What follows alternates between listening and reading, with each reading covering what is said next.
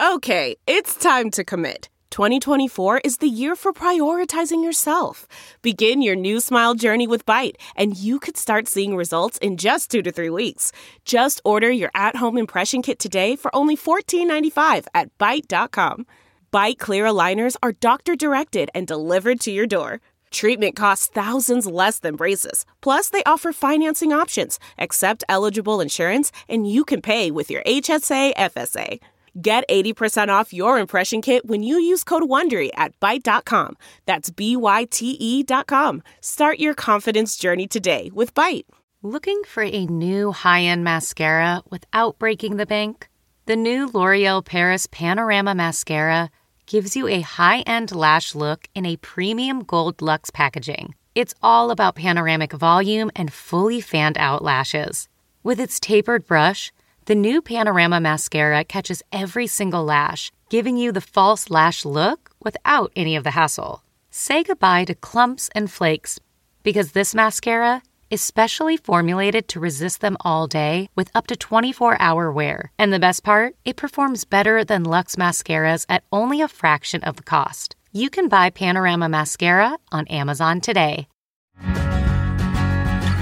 Hi, everyone. Welcome to Dishing with Digest. I'm Stephanie Sloan, editorial director, here with Mara Levinsky, senior editor. Hi, everyone. Well, Mara, it's another big week in terms of storyline development across the daytime dial.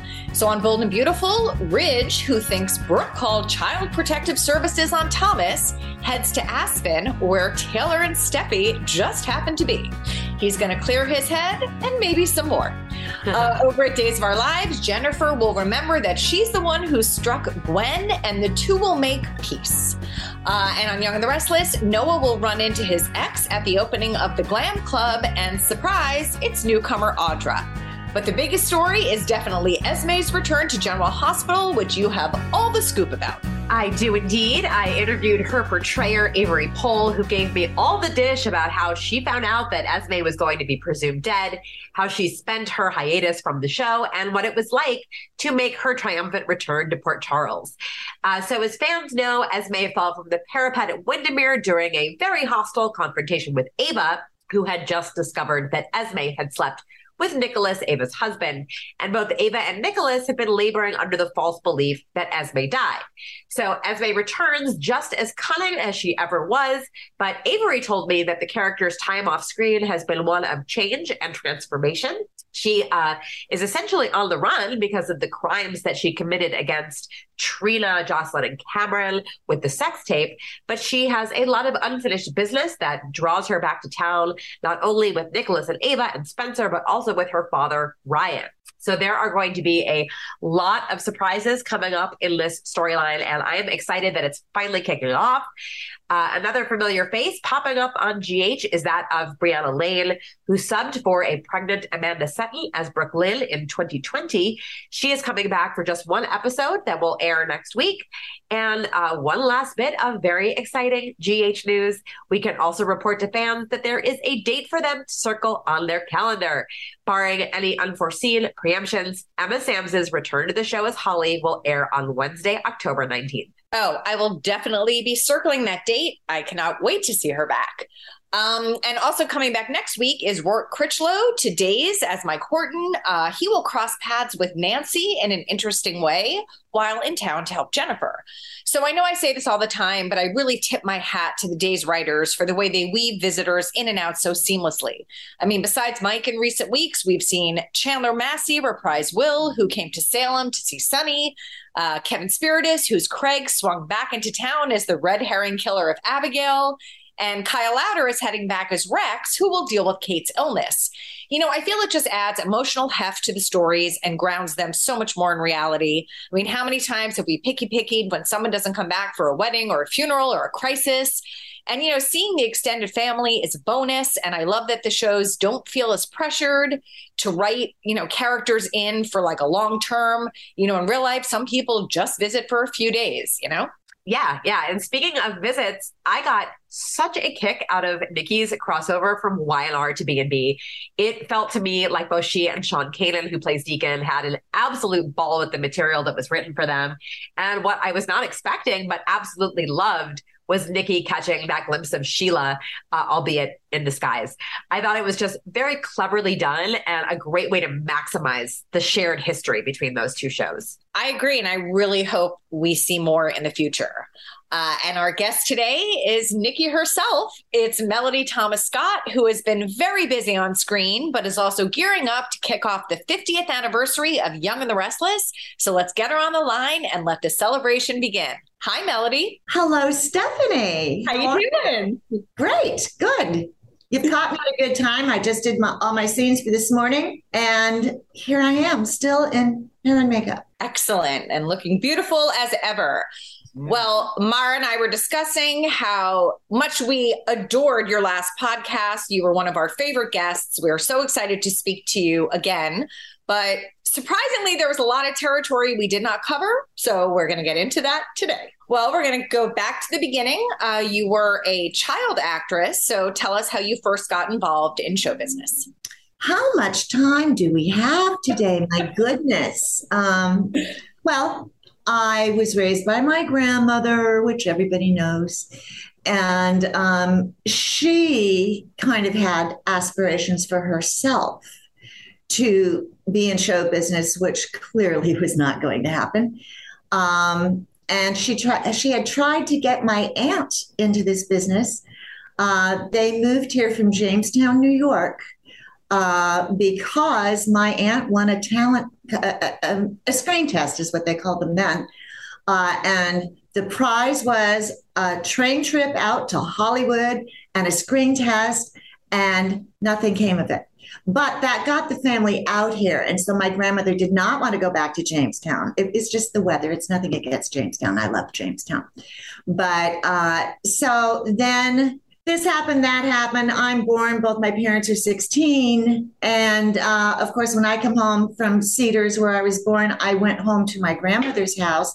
And she quickly got legal guardianship of me. So then she had another person she could try to get into show business, me. So I started very early. I was a Meglin Kitty at age 3 and started, taking all the dance lessons, sing lessons, acting lessons. And I started working professionally when I was 4. So that is how it happened. Was I pushed? Yes. But did I love it? Yes. So that worked out. That could square in my head, I suppose. So had she not done that, I would not be on this incredible show today. I would not have the career that I've had. So I do have to thank her for that. And that may be the only thing I have to thank her for. But now we're going into other topics. Forget all that. Anyway, so that's how it happened. That's how it began. Well, I will interrupt to say your book that you wrote that came out in 2020 does cover a lot of this and, very explicitly. And it is an incredible read. I read it in one sitting. It was so fascinating. And so for anyone who has not read it, I highly recommend. And put us on pause, buy it, and then click play again. You guys, I have to start carrying you around with me too. I like the way you think. We're available. So when you worked with Alfred Hitchcock on your first film, Marnie, did you have any sense of him being Alfred Hitchcock, or were you too young to have a sense of his stature, if you will? Absolutely not. I had worked with so many other directors before that. To me, he was just another director. I had no idea who Alfred Hitchcock was. I was 8. But I very quickly learned that he was a very scary, heavy breathing, critical guy. Which is not hard for a lot of people to believe when I tell them this. He was exactly how you would think, never smiled, very clear about exactly what he wanted. And, I'm a kid and maybe I didn't quite get what he wanted. It was hard. It was a hard shoot. But scary guy. Mm-hmm. Well, in 1976, you appeared in John Wayne's final film, The Shootist. So what do you remember about working with him? He was a doll. He was so lovely. And we shot some of that in Carson City, Nevada on location. And my first day there, transportation drove me out to the set just to meet him. I wasn't working that day. And some AD went up and knocked on his trailer. And there I am down at the bottom of the stairs waiting. And he comes out, bigger than life, extends this huge bear paw, it seemed, to me, and grabbed my hand and could not have been more gracious. And I do remember very clearly at the time he was quite ill with cancer, and a lot of people knew this in the industry. And he had one of those like a copper bracelet that people used to wear back in the day. They thought that would help them with their cancer. So I remember seeing that as he was holding my hands. And of course, unfortunately, it did turn out to be his last film. So I was so honored to be a part of it. Well, before you even came to YNR, in addition to film work, you had accrued a pretty impressive television resume, including episodes of My Three Sons, an episode of Ironside, a recurring role on The Waltons. Is there a pre-YNR role that you had the most fun doing, or a set that you most enjoyed being on?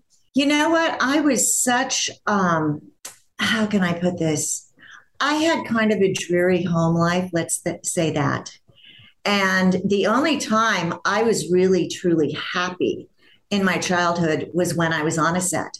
So any set would do, even Hitchcock's, to have the chance to be around what I considered normal people. The crew were always so sweet to me, the director, the AD.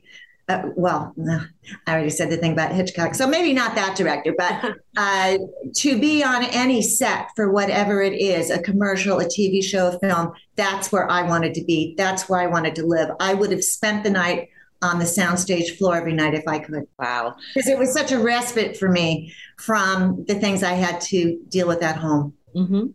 Well, as you wrote the book that I mentioned, Always Young and Restless, did you ever marvel at the amazing credits that you amassed before even joining Daytime? Because it is pretty impressive, and all the people you worked with as well. I don't think I thought of it that way. I was just grateful that I was able to make a living. This is, of course, after I was a young adult and had moved out and had my own apartment, and then had new concerns like, how am I going to pay my rent this month?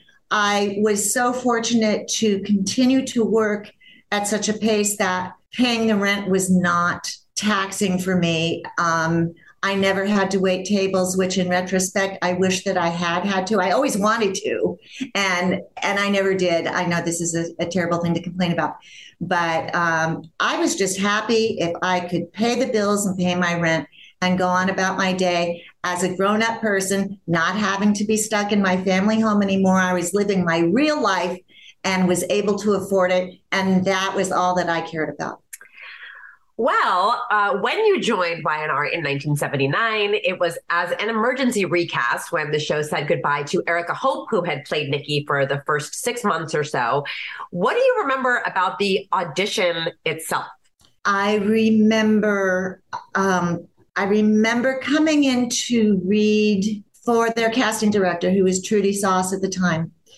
And then I left that audition, thought nothing more about it, because I had just gotten a contract role on an NBC sitcom pilot. And of course, if you know me at all, I just want to be funny. I mean, why live if you can't be funny? I wanted to do the comedy. And then, so that happened. And then my agent said, oh, they want to see you again tomorrow to go back for the YNR. And I'm like, well, why am I even going back? I already know that I want to take this other job. But of course, she sent me, I went. And that one was with John Conboy, our executive producer at the time. And again, we read some lines, and then he got very, very serious with me. He said, he moved forward in his desk. He said, Melody, how would you feel about being part of a daytime drama community?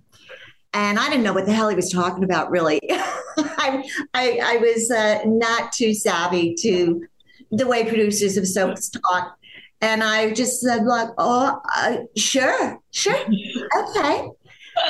And again, I went home, didn't think anything more about it until my agent calls me and says, well, guess what? They want you on Young and Restless too. And I'm like, oh, well, we're not doing it. We have to do the sitcom. And she talked night and day for the next couple of days, just wouldn't let it go. Melody, you have to do Y&R. It'll be fun for you. It's only 3 years. You'll have a good time. Well, you have to listen to your agent. And so I took Y&R almost begrudgingly. But the good news was that the NBC pilot never even sold. So she was definitely right in gearing me towards the right direction. So that's how it all happened. I had never seen the show. I didn't know anything about daytime and, comedy. But didn't you later find out how William J. Bell, the show's creator and head writer, weighed in on your casting, even though he was Chicago-based at the time? After he asked me, do I want to be a part of the community, I then had to come back to do a talent test. And again, same what I just told you, didn't care if I got the part or not. And so then my agent calls me because at that time, Bill had to see on tape, he had to see the actors who would audition, especially when they got down to that time where I think it was just between me and another girl who was a good friend of mine. And she really, really wanted the job. And I felt so bad. So they had to put the 3/4 tape on an airplane, send it to Chicago. One of his messengers would go to O'Hare, pick up the tape, rush it to his apartment, and that so that he could watch the talent test before he could make his decision, which in this day and age sounds incredible, but that was how they had to do it. And so my agent then calls me and she says, well, you got Young and Restless. And again, I was stunned to hear this. She said, and she also represented the other young lady who had tested as well. And she said, well, Bill Bell said that she was prettier, but you were the better actress. And, I'm only 22 and I wasn't quite sure how to take that. But, and he was absolutely right. She was much prettier than me. But, in daytime, I guess the acting is more important. So anyway, that is how it all began. And it took me a long time to learn the ins and outs of daytime. Mm-hmm. Wow. But I don't regret it. I mean, absolutely, that was the right decision. Mm-hmm. Well, when we do say the name Bill Bell, what is the first story that comes to mind for you? I started the show in February of 79. 1 month later in March 26th, was the show's anniversary. I can't remember now what year it was at the time, but they always had a big, big party. Bells flew out from Chicago and hosted this beautiful party at the Beverly Hills Hotel downstairs in the Crystal Room, the big ballroom, and there were hundreds of people there. And I was brand new, but I remember the dress that I wore. I came across the dress that I wore to that party just the other day at my house. No, I'm not a hoarder or anything. And I barely knew who he was, but somebody told me. And the next thing I know, he comes up to me and extends his hand and asks me to dance. And I was so naive to, professional parties and that I thought, well, I can't dance with him because I see his wife is right there. Just so stupid. But anyway, so I danced with him. And he just got this faraway look in his eye, which years later I came to know that he's thinking story when he gets that look on his face. But I didn't know that then. He's just staring at me. And then the dance is over. So we stop dancing and he looks at me again and he says, captivating, simply captivating. As Bill could sound sometimes, because he's still dreaming about story. And I've never forgotten those 2 words that he said to me because I didn't know him at all yet. And of course, I will never forget that. Love that. That's amazing. What is the first story that comes to mind when we say the name of his wife and frequent collaborator, the woman on the sidelines of that dance, Lee Phillip Bell? Lee Bell was one of a kind. She was so charming and elegant, understated, tasteful, and so smart. And if you ever are at a dinner where they are hosting or you have a chance to sit next to Lee, I always was trying to sit next to Lee because she had that uncanny ability to make you feel like you were the only person in the room. The only other person I have met that is the same is Hillary Clinton. She has that ability as well. But Lee, I always was trying to be like her. I strived to be like her. I never accomplished it, but I think a great deal of her. I think she's amazing. And Laura Lee is so lucky to have had her as a mother. Mm-hmm. And she knows it. So a primary relationship in Nikki's life when you first began playing her was the one she shared with her sister Casey, played by Roberta Layton. So what stands out to you about working with Roberta and that sibling dynamic that you played? We adored each other, I think, from day one.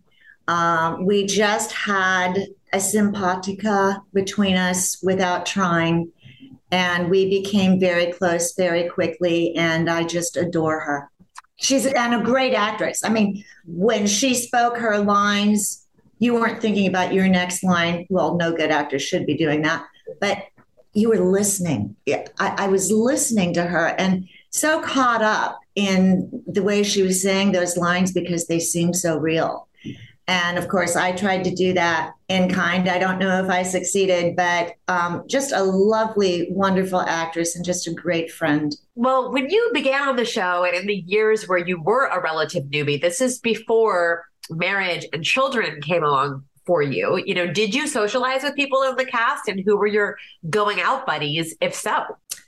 Well, Roberta, of course, is one. Hasselhoff was, well, I don't remember the year that Hasselhoff left, but back in the day with the old crew that we had, Wings Hauser, who played Nikki's first husband, Greg. And it was a different time then, and nobody really thought much about hanging out with actors versus non-actors.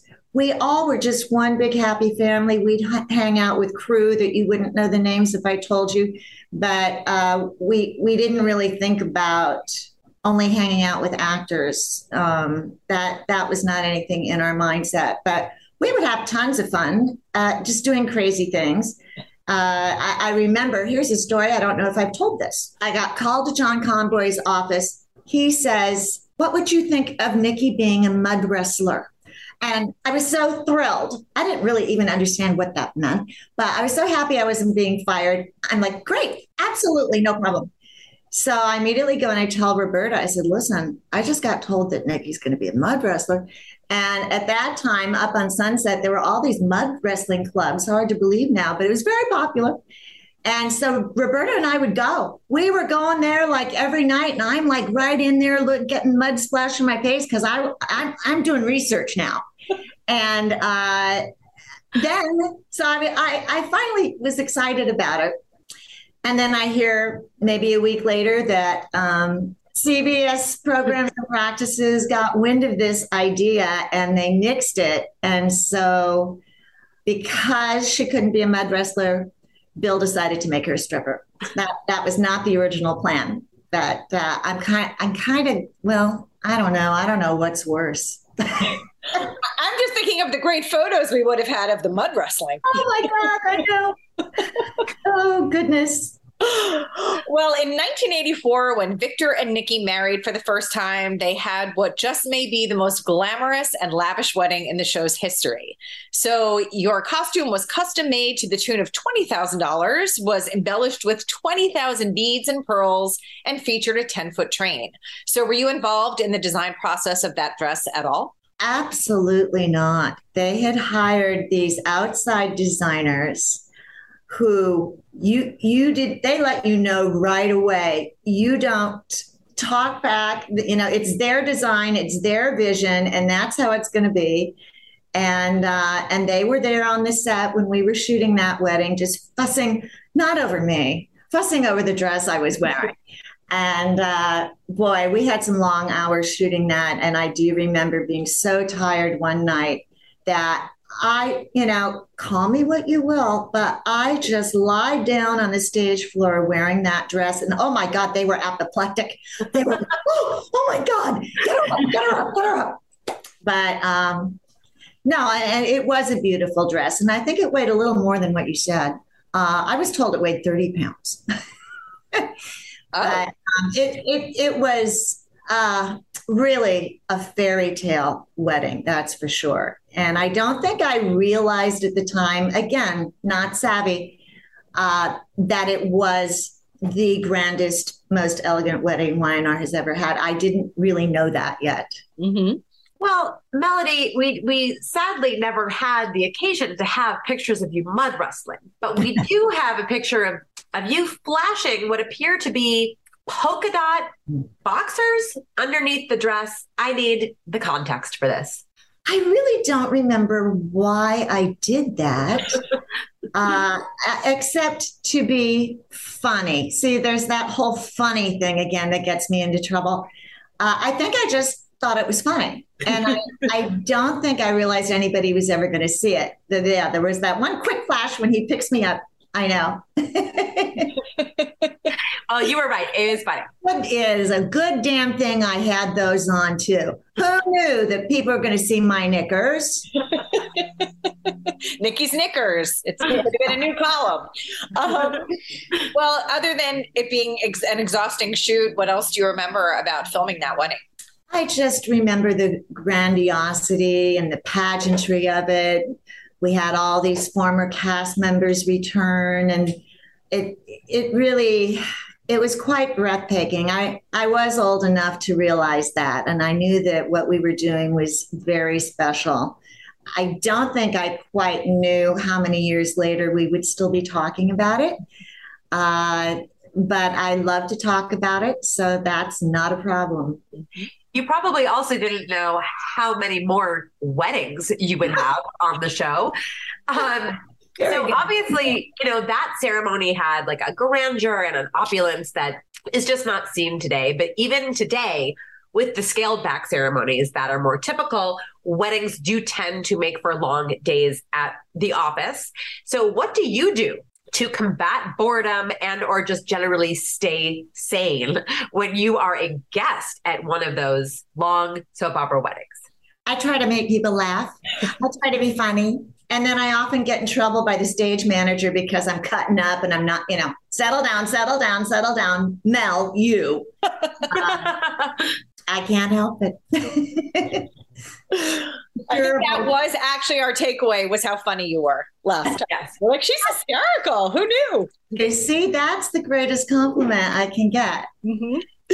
Well, in 1989, you proved that perhaps you missed your calling as a casting director when you suggested Peter Bergman as a recast for the role of Jack, which became available when Terry Lester exited the show. So tell us what you remember about being struck with that inspiration. I have a very dear friend who lives in Toronto, Lilana Novakovic. I'm sure you know her. And my husband and I were going up there. I don't think it was for an appearance. We were doing something else. And we met Lilana at a restaurant, and she had brought a copy of Soap Opera Digest, and it was sitting on the table. And of course, I pick it up and I'm going through it. And I read that Peter Bergman has been let go from All My Children, which made no sense to me because I was a huge All My Children fan. I loved him. My Cliff Warner. I could not believe they had made this decision. And we had just learned about Terry wanting to leave. And it was like lightning struck me at that table. And I said, by God, I know who our next Jack Abbott should be. And Lilana and my husband said, who? And I held up the magazine. I said, Peter Bergman. And I think Lilana said, well, really, Mel? Because, I love him too, but Jack Abbott is nothing like Cliff Warner. I said, I know it. But there is something I just know that he could be a great Jack. And Edward didn't know who he was yet, but he told the powers that be. And the next thing you know, the show is flying Peter to LA for a talent test. And of course, we all know the end result of that. And I could just see him as Jack. And I hate to say that I'm right, but I was right on that. Of course you were.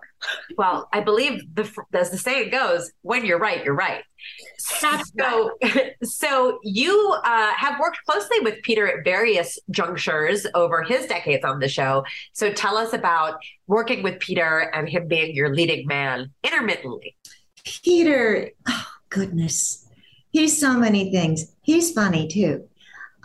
Wonderful actor.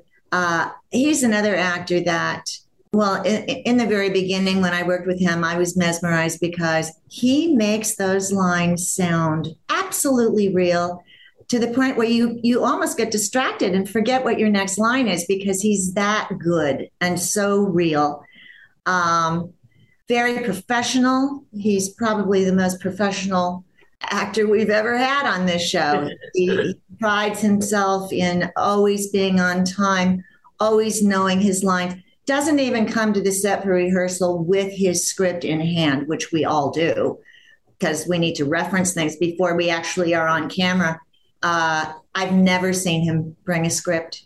I've never seen him bring a cell phone to the set. Now that's professional. I didn't either for the longest time, but now I'm afraid I can't say the same about myself.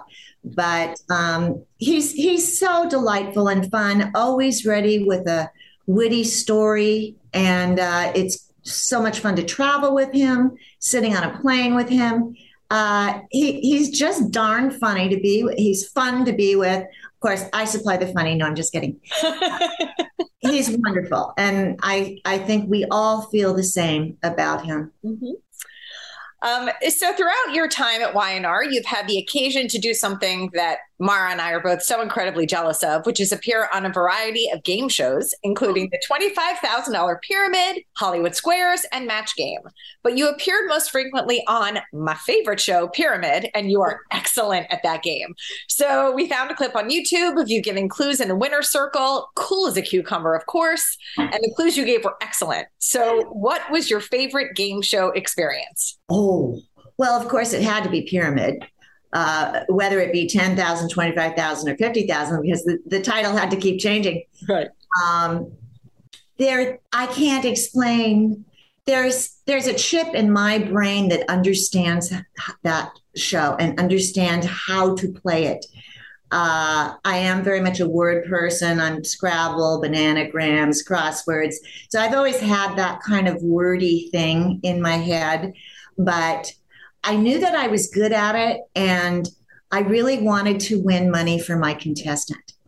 And I have actually, over the years, I continue to hear from some of my former contestants who they attribute their win to me and my clues, which is very gracious and sweet. It was a life-changing prize for some of these contestants. It was very big money at that time. And I could have done that show regularly. And not that I didn't, but I would have loved to be a regular on it. And I had the good fortune to have Dick Clark there. Dick was still alive. He ran that show like a top. And it was all such a wonderful experience all the way around. I just loved it. Thank you. I'm so glad you liked them. Love. I have a follow-up question. Were you ever haunted by like the one clue that went awry and the person didn't get the money? Sometimes, but I could never blame that on the contestant. That was fully me to blame. And,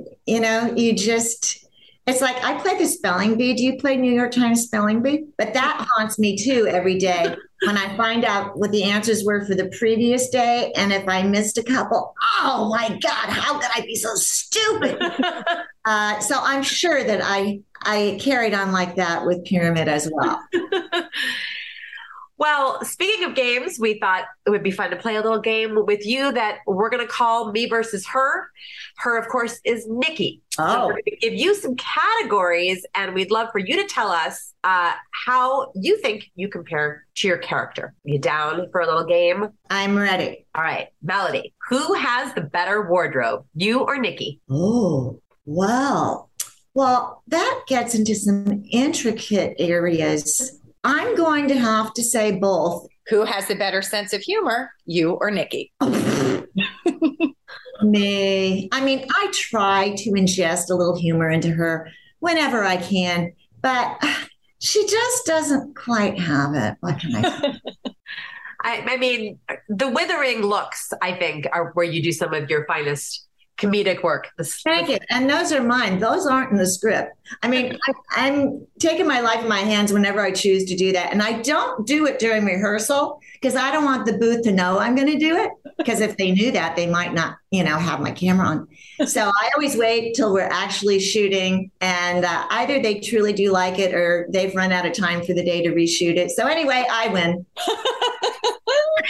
Exactly. All right. Who has the better house, you or Nikki? Such a conundrum because gosh, you've made me speechless now. I cannot stop thinking back to when you say Nikki's house. I want to see the original ranch in my brain. And so that's a devastating thing. It hurts my heart that that's not there anymore. So I'm going to have to say mine. Mm-hmm. Understood. And ditto. Who gives better advice, you or Nikki? Well, I do because I think that she thinks she's well-intentioned, but it never really works out. So either she hasn't thought it through or maybe she's had a couple of drinks. I don't know. Who is luckier in love? Oh, me for sure. Mm-hmm. Me for sure.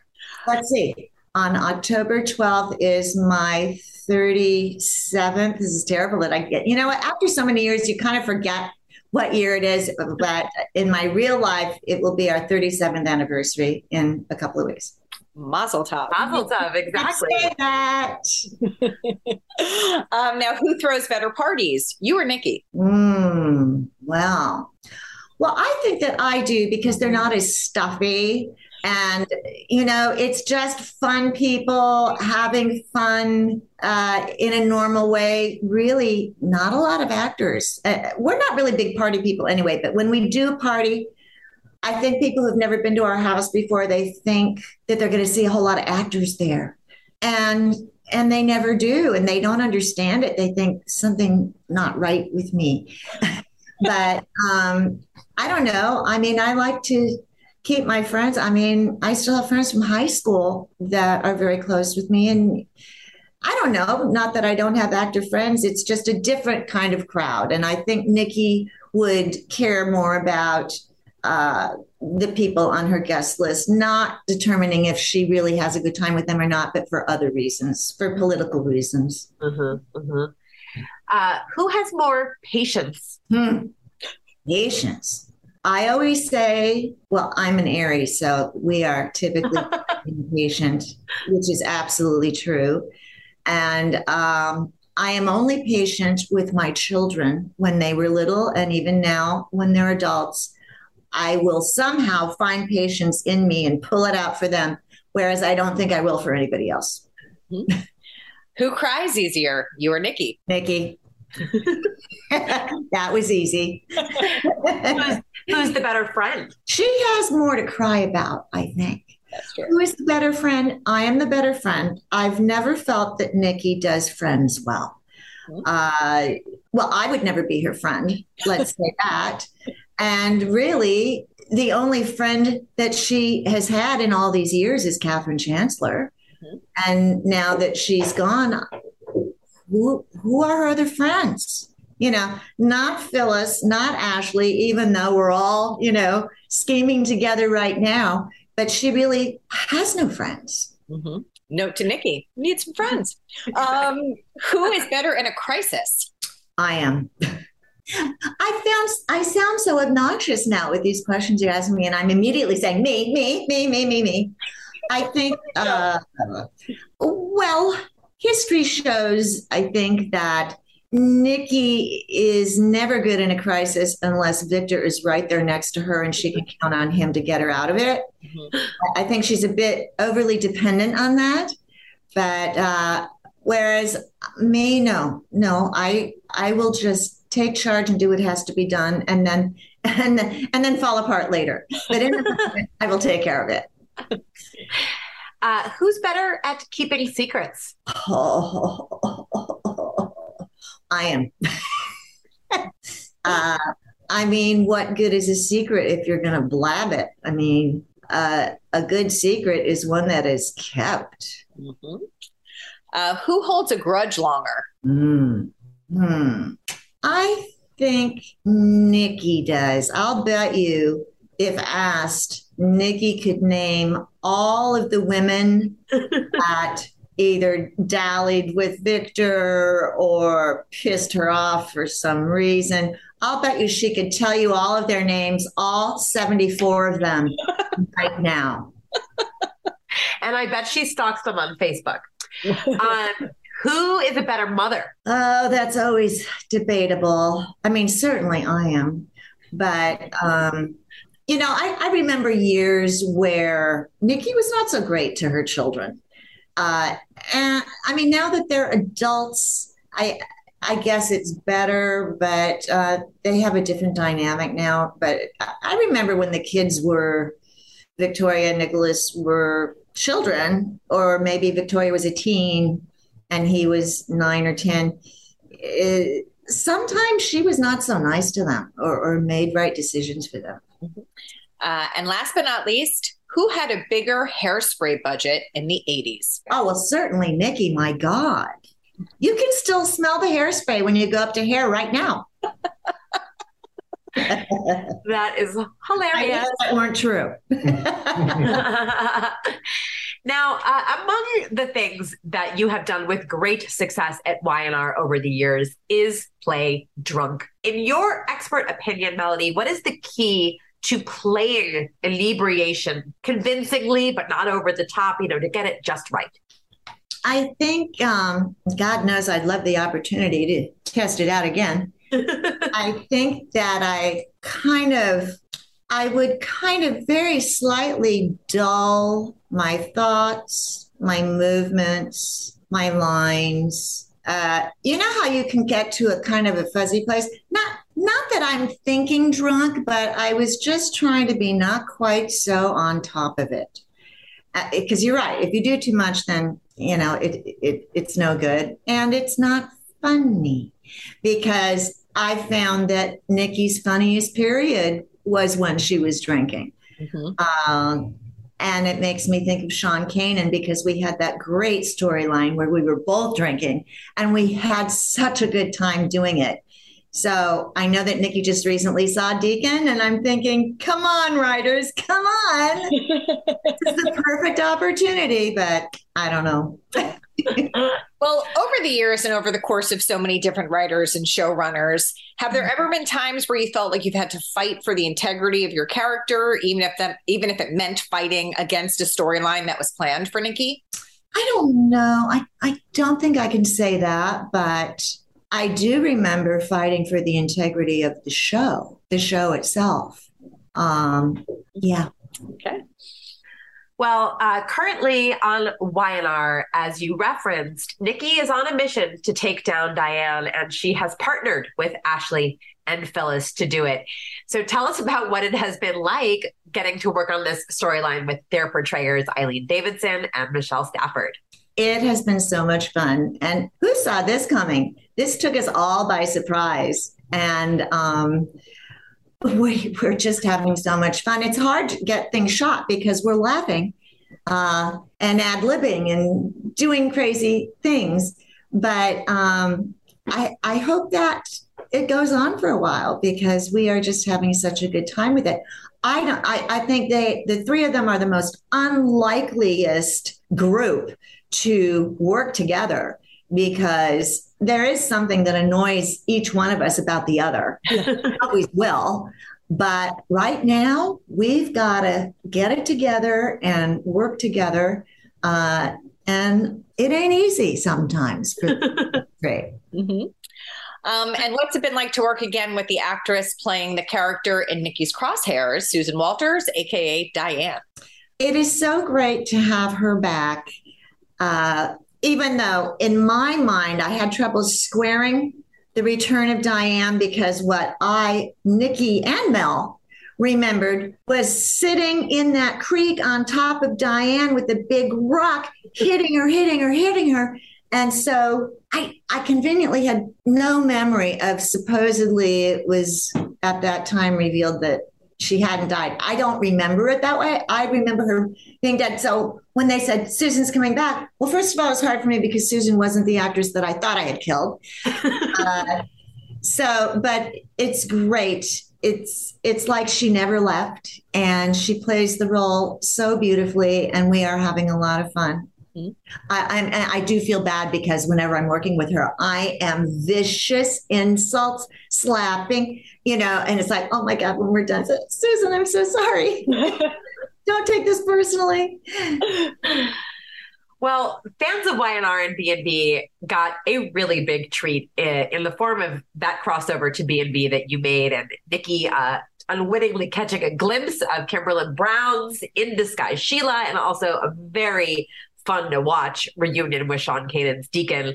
So tell us about your B&B experience. Oh, it was great. I think I am the only YNR actor who has not done that crossover yet. So I guess my name was at the very bottom of the list. It was wonderful. Of course, Sean is great. I could work with him every day for the rest of my life. But Sean McCook, who I adore, and Sean McCook was the star of YNR. Yes. I came on in 79.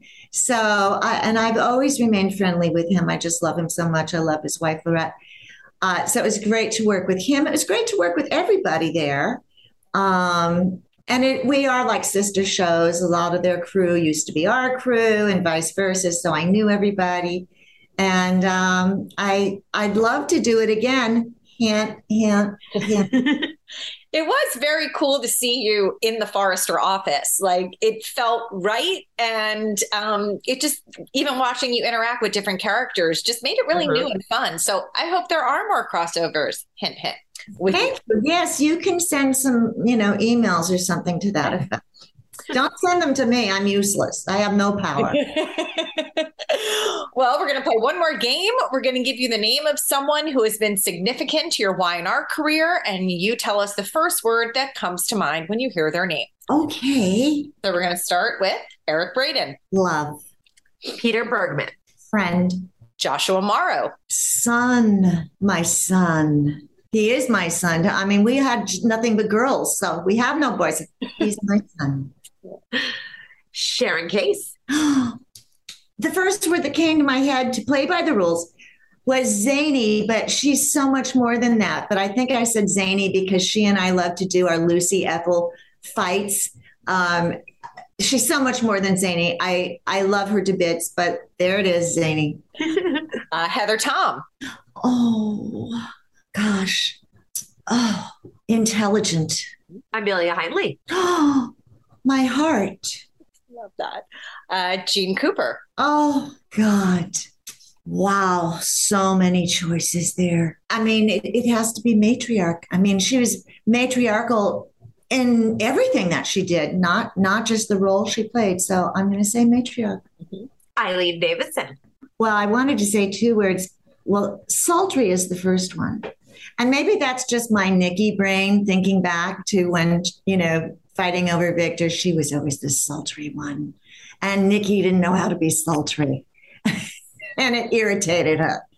But she's like, but she's not. I mean, faux sultry, because she's actually tons of fun. Michelle Stafford. Unpredictable. Jess Walton. Oh, I love Jessie. Wow. miss you, because I wish that she were, on the show every day like she used to be. So whenever I see her, it's like, oh, Jessie, I miss you so much. I miss you so much. I guess. Oh, this is not a fair game. One word is not enough. Well, you can do more than one. Old soul. I'm going to say old soul for Jessie. Okay. Don Diamont. Jerry Lewis. He does Jerry Lewis impressions you would not believe. Fun fact. Steve Burton. Steve Burton. Blue eyes. Doug Davidson. Oh, Dougie. Nostalgia. I hate that that's coming out of my mouth, but hope. I live in hope. Mm-hmm. We do too. Melissa Ordway. Oh, Gazelle. She is so tall and skinny. You've never seen anybody like this. She is a gazelle. And a newer actor you're working with, Mark Grossman. Mark. Oh, complicated. I like it. You are good at this game. Yeah. No, I'm not. I'm going to get all kinds of flack over what I've just said here. Hard disagree.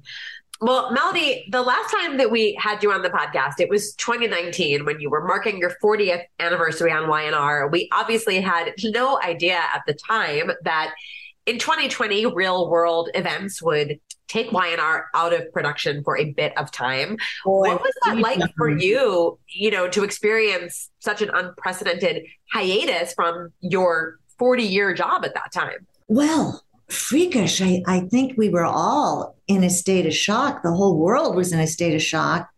But at the same time, it allowed all of us to stay home and, remember what we used to do before we worked every day, all day, get more acquainted with our pets and our families and play a lot of bananagrams and backgammon and such.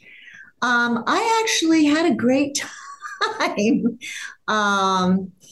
But we weren't off that long. Let's see. It started in mid-March, and we came back mid-July. So a few months. And when we came back, it was very strange because it was not the same environment, certainly. And we had all these new rules, and it was difficult. So that was your 40th, but we're speaking to you as YNR is officially kicking off its 50th anniversary on CBS. You, of course, have been a key part of its success for over 43 years that you've been there. So what does this milestone mean to you as someone with such a rich personal and professional history with Young and the Restless? It is a milestone that I don't think any of us have really thought about in the past. I don't think we thought, are we going to make it to 50? No, we don't think that way. But now that it is upon us, it's quite stunning. It's quite a remarkable achievement for any television show anywhere in the world. It happens so rarely. And to be able to be an actor on that show for 43 of those years is incredible. It's such a blessing. I cannot even begin to explain it. So we're just going to eat it up and enjoy every minute of it. And I think it's probably going to last the entire year of the 50th because we have so many things to celebrate. I'm not exactly sure what, but I know the show is busy getting organized for that. So I'm looking forward to it. So are we. Well, before we let you go, is there anything that you would like to say directly to the loyal fans of YNR and of yours who are listening? I always say the same thing, but it always needs to be said over and over, which is without the fan support and love and gifts and accolades, we certainly wouldn't be celebrating our 50th anniversary. We wouldn't be on the air anymore. They are everything. And we so appreciate it. And I don't know how long it's been since we've had a fan event because of COVID, but looking forward to that next one. That should be pretty awesome. Mm-hmm. Well, we are looking forward to celebrating alongside YNR with this milestone. And we thank you so much for all your time today and just sharing these incredible stories and memories. It just flew by. Thank you so much. It was great talking to you. Thank you so much for joining us. Thank you to Melody Thomas Scott for being our guest. If you like this podcast, please subscribe wherever you listen to podcasts. Be sure to pick up a new issue on sale now and come back next week for another podcast.